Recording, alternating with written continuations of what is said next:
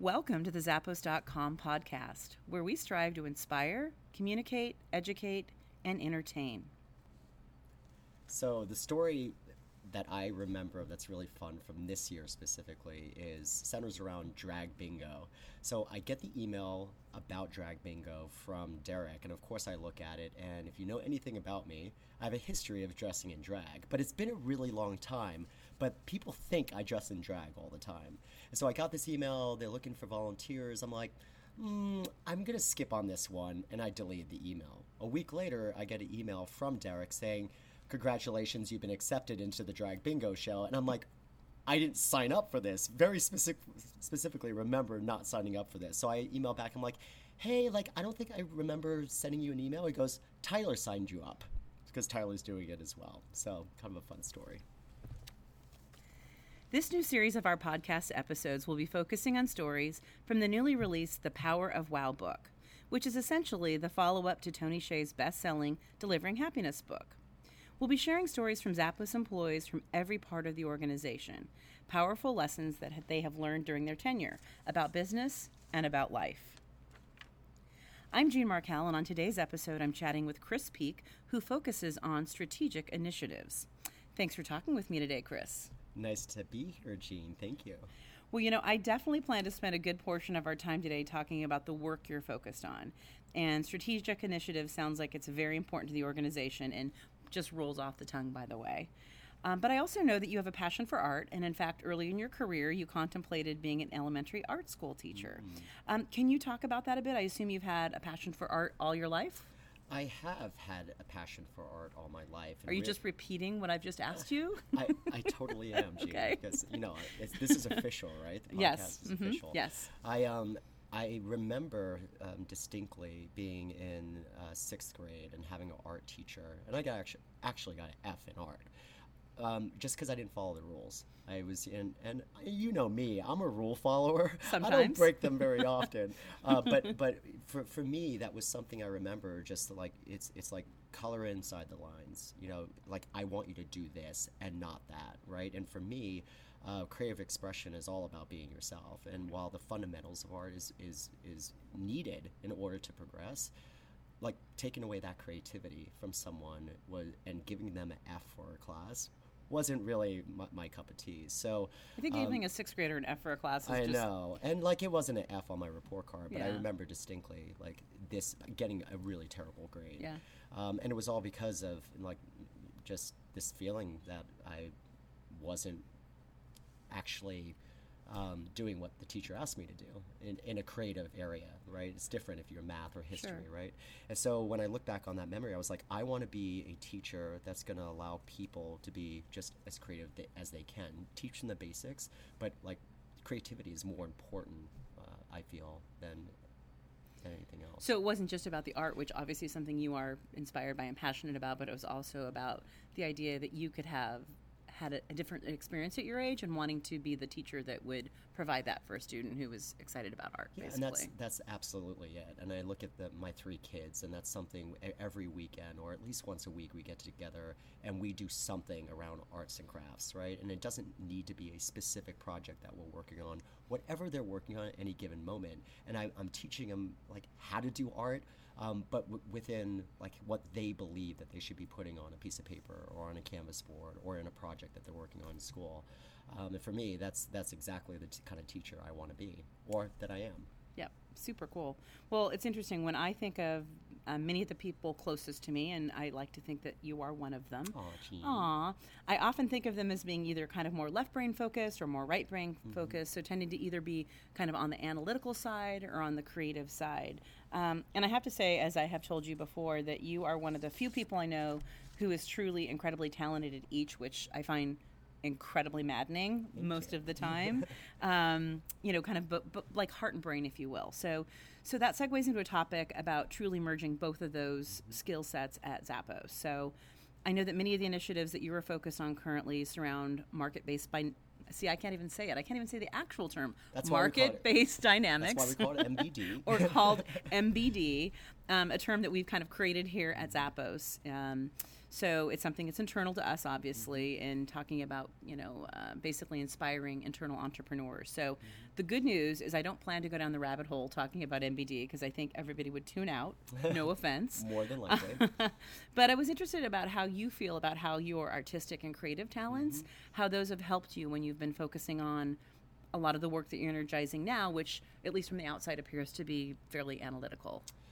Yes, and there was actually, I would say there's a great balance of both. You have to be creative, say, in the solutions that you're trying to create for a customer problem, for example. You have to be creative when thinking about, doing different things that's not traditional, right? And this whole path that we're taking with MBD is far ahead of what a lot of organizations are doing. There's no playbook, right?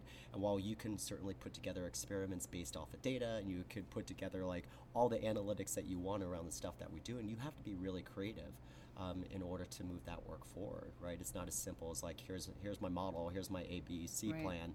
You have to be creative in that approach. Otherwise, we're really not going to create anything massively different. And then on the analytics side, of course, there's we have a rich history of merchandising, which is a lot of that is, we used to call it the art and science, right? And the science aspect of that is the data piece, where you have to pay attention to the numbers. You have to pay attention to even how people are feeling in order to move that creativity forward. But it's also the art side. That's the creativity that we just talked about, that we never want to limit, right? And going back to me being an art teacher, that's something that I thought was super important. Again, the basics being that left side, and ultimately being creative in that approach. And the world's your the world's your oyster. You can do whatever you want if you're creative, right? Yeah, it's interesting. I think I hear Zappos folks use the term heart and brain just because we've been talking about that as an organization the last couple of years, but it actually kind of goes back to the foundations of the art and science that we both came up through the ranks in merchandising. You just gave me goosebumps. Oh, I love the heart and the brain. That's the first and the last time, probably, I'm sure. But not all people think of themselves as entrepreneurs. So, and nor do all employees. So, what if I'm an average Zapponian who doesn't feel I have the next multi-million-dollar business idea, or I don't feel I have an idea that will literally lead us to a unicorn, like some billion-dollar company? How does MBD apply to me thinking about innovation? Yeah, I think just to go back, take a step back, because now you're saying where I can step? Okay, yeah, got it. Okay, let's take a step back, okay. Because I think defining what entrepreneur is really important. Because I think while the term entrepreneur, the first thing you go to is wild genius and creativity, right? And these are special people that are constantly thinking about ideas and failing fast and learning fast, right, from the mistakes that they make. But ultimately for us internally is entrepreneur also means how can I look at a challenge that I'm having in my business and focus on that? So in current business and your current day-to-day work, basically. It doesn't have to be even this new $1 million idea. It's what are the challenges and constraints that you have in your current business, and how can you focus on overcoming those instead of just dealing with it, right? It's all about taking a next action. What's the simplest one thing that I can do to move something forward, and let me get that thing done. Entrepreneurs get shit done, right? And so that's a really important aspect that, oftentimes it's the ideas that are overcome in this conversation when we define what an entrepreneur is. But it's just focusing on your business and building and heightening on your business and how you do things. That's really important. So I completely concur that obviously both are very important. You need to have new creative ideas and streams of business or productivity at the workspace, as well as finding ways to improve your current processes. But kind of pivoting back to specifically on developing talent internally and having folks work on new things. What do you think are the biggest challenges in both finding and developing internal talent? Particularly when it's in areas that are outside of an employee's current day job, to speak. Yeah, I think that's one of the advantages of market-based dynamics, specifically with customer-generated budgeting. You have this opportunity to tap into the genius of the company, right? And just take CLT, for example. We have people with what's CLT? Customer loyalty team. Oh, okay. That's our call center folks, right? Okay. Yes. And so, if you look at that team, whatever it might be, 600 people and whatnot, those people aren't just great at customer service. A lot of them have marketing degrees. A lot of them have business degrees. A lot of them are great at art. Untapped talent. There's untapped potential that we have in the organization. And so as teams, we tend to look within our own team to look for talent, right? But we know that in successful teams, there's a cross discipline there. There's teams that have their limits, they have their strengths, and they have their weaknesses. And oftentimes, people in the organization, you could tap into this potential all around the company and be able to pull other people into your business that's actually going to create better success, right? So it's just getting out of that traditional thinking of like, I can only do the work that that people on my team can do, when you can look externally inside the walls of Zappos and actually fulfill some of those challenges or weaknesses that your team has. Cool. Can you give some examples of some internal, and again, I keep saying businesses, but I realize it can just be an initiative. So something that's happened internally that has come from MBD that's been very successful? Yeah, I would say an example of what's been successful, I would say, like, look at Kylie's team, who has a team called The Assembly. I can't look at Kylie's team. We're on, we're audio only, so It's, yes, Gene, thank you. So if we look at Kylie's team from The Assembly, that is they really focus on solving for a specific challenge, which is give teams more different choices when it comes to building out websites and brand experiences or vendor experiences or website landing page experiences, right? And that was a business that didn't exist for us 2 years ago. And under this, under MBD, essentially they've gone out and found multiple customers throughout the organization that we weren't really serving before, right? And so that team now has maybe 12 or 15 different teams that they're doing business with and creating new experiences for not only these teams, but they're also building an experience for the external customer as well. So I would say that is a really great MBD success story. Well, we've been talking a lot about new initiatives and change. I know big changes in an organization can be hard, and for some, obviously there's the potential to cause fear.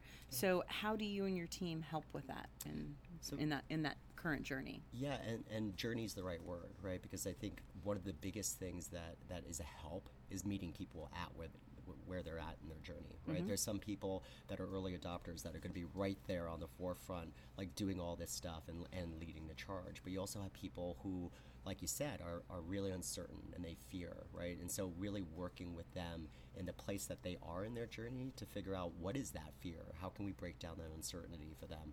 And typically it's not something that we're just going to say, hey, let's define what MBD is, and we're going to take away that fear as much as possible, but really addressing one thing at a time, and really working with them to start breaking down those things so we can move forward in our journey, right? So I think that's one of the biggest takeaways, at least that I've gotten over the last couple of years of working with people on a daily basis and working with teams, is just meeting them where they're at. They're not going to understand the full vision of MBD if you're not helping them out with their current challenges. Got it. Well, it's interesting. You said a question or two ago, you mentioned the term failing fast. So, it's exciting to work on and try all these new things. And obviously, there is an element of risk, regardless of big or small of the project. But, not all these things that the folks that you are working with will and ultimately end up being successful. So, how do you look at those types of tests that don't work out? And, do you look at those as a failure? How do you characterize that? I would say, one, being real with what's happening here. There are going to be a lot of ideas that fail, and that's okay. That's part of where we're moving forward as an organization. That's how innovation is created, right? That's how brand new customer experiences and disruptions created, is from those experiences. And not all ideas are going to be successful. So I think that's a big first step. It's like, cool, you have an idea. There's a chance that this idea might not work, right? So you're upfront with that from the very beginning for the most part. And we don't even judge ideas, right? So in our team in Evolve, which is the team that's helping the organization move forward with market-based dynamics, is we don't judge ideas, because why would we judge an idea if we have no idea if it's going to be successful or not? But going back to the whole entrepreneur thing, an idea has a better chance of being successful if you have someone that's behind it, willing to drive it and put in the hard work to do that. And when it comes to failure, it's in order to move forward, you have to fail. But more importantly, you have to learn from that failure, right? And apply those learnings to everything you do, not just within your team, not within you as an entrepreneur, but also your job as a Zapponian, right? Sure. It's your job as like someone that's energizing work, is to learn from that failure and not only apply it to your job, but help others understand that as well and share those. And then the last thing I would say that's important to that is celebrating your small wins as well. all too often people want to see, like you said before, the multi-million-dollar idea. But what if you just drove a $10,000 idea forward, right? And that helps build the entire ecosystem. That helps you as a business, put more money in your pocket so you can actually invest into other ideas that you have, right? Well, and that probably takes away I assume the fear factor from folks that have just a small I hate to say, I'm not trying to characterize as small ideas, but some maybe small process change or something that could make their job or others better, and realizing there's real value in that. So yeah, I think think systemically what a small change does in a system in order to improve it, right? Because that impacts everything all the way down the line. Yep. Right.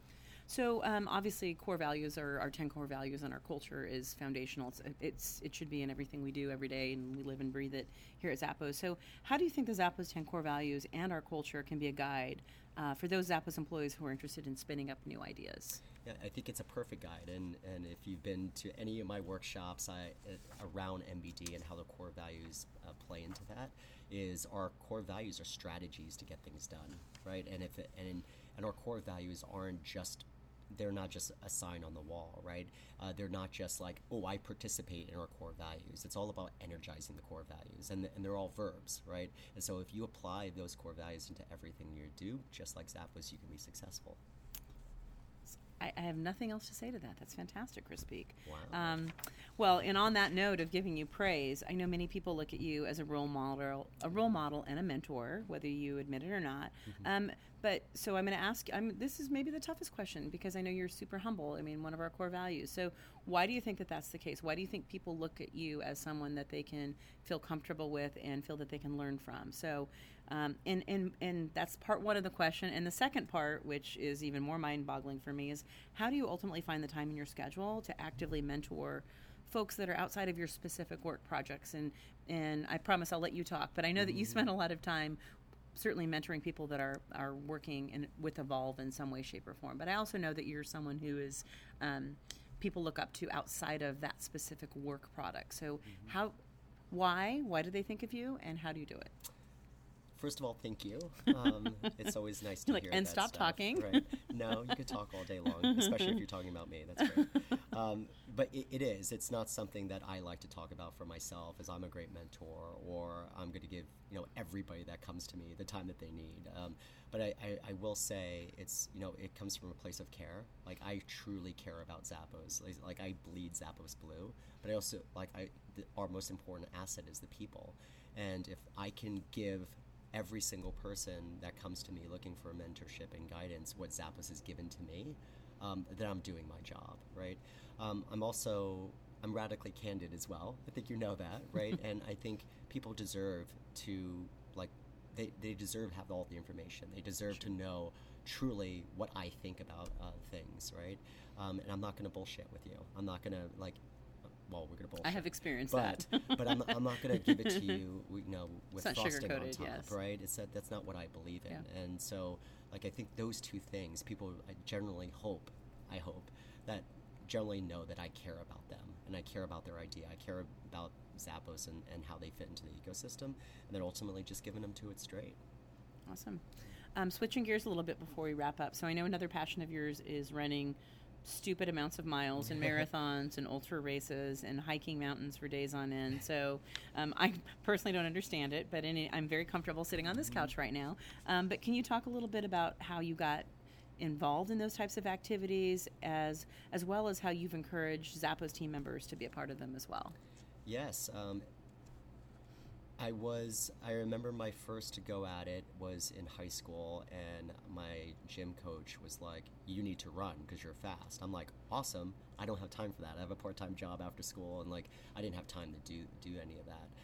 When I got lucky and got hired in Lombardi Sports in San Francisco as an employee there, a sales employee, I quickly moved up the ranks and got to be a manager there. And one of my biggest wins there was growing our shoe department from a 10-foot wall all the way to a giant, probably 100-foot wall. And a big part of that was our running business. And for a sporting goods store to have, with the community, a place to go to as a running specialty was really awesome. But I couldn't get there if I wasn't a runner myself. So I said, running is a huge opportunity. Our customers are looking for it, but I can't sell running shoes if I'm not a runner myself. Sure. So that's really where I started running, got out to the road and hired a couple runners, and ultimately we just started running from there. So that's kind of where I got my start. It was a little later in life for sure. Yeah. So that's interesting. So that was kind of the gateway into your passions and what you do now. And then kind of the second part, like, again, I know that you've been instrumental in, obviously, in organizing structured kind of things where you get people out, whether it's, some of the races here in town, et cetera, and then the hiking event that I mentioned. So what was it that drove you to really be the catalyst behind some of those types of things? I'm not the catalyst. Right, it's like Tony saying that he's not responsible for growing this big culture. Right, everyone's a part of that, and I just think I've always had really great people partnering up with me. If I look at our 8,000 meter challenge community, for example, everyone does something to help encourage other people to get them into our weekly trail runs, for example. Talking people up to come to and do these challenges and putting themselves in a very uncomfortable position. So it's always been the people, it's always been the community has done that. I just happen to start the conversation sometimes, and other people kind of get in the mix and really help us build and heighten on that. Oh, the humility. Whatever. I'll move on. So we're almost done. I promise. This painful time in your day is almost over. But what else should I know? And I know that's a wide open question. But anything else that you would like to leave our listeners with to wrap up in talking about your Zappos journey? Is that the hardest question I've asked you all day, or no? It might be, because I wasn't prepared for that. Not that I've been prepared for any of these questions, but. It certainly had, this is a fun conversation, but I think about the 15 and a half years that I've been here at Zappos, and we've always been a company of change, and that change is the only constant in this company, right? And in order to be successful in any change, including the stuff that we're doing now, this applies personally as well, you have to have an open mindset. You have to have curiosity. You have to be able to like an idea for just a second before destroying it, right? But it's ultimately like open-mindedness, and it's part of our core values. But truly, like, this is one of the core values that I think about. Like, we have to energize being open-minded. Yeah. Well, obviously, to your point, change is constant around here. It seems like we are in an accelerated time of change, and as someone who's here, I feel very fortunate that we have you as, you won't say guiding the ship, but somebody who's on the ship and who's helping us to steer. So I feel thank the same you. way about you too, Jean. Oh, well, thank you for taking the time to talk to us today, Chris. I appreciate it. Thanks for having me. All right. Thanks again for listening to this episode of the Zappos Podcast. We'll continue to release episodes each week with conversations with Zappos employees, as told in the recently released The Power of Wow book. For more information on Zappos expertise, please go to expertise@zappos.com.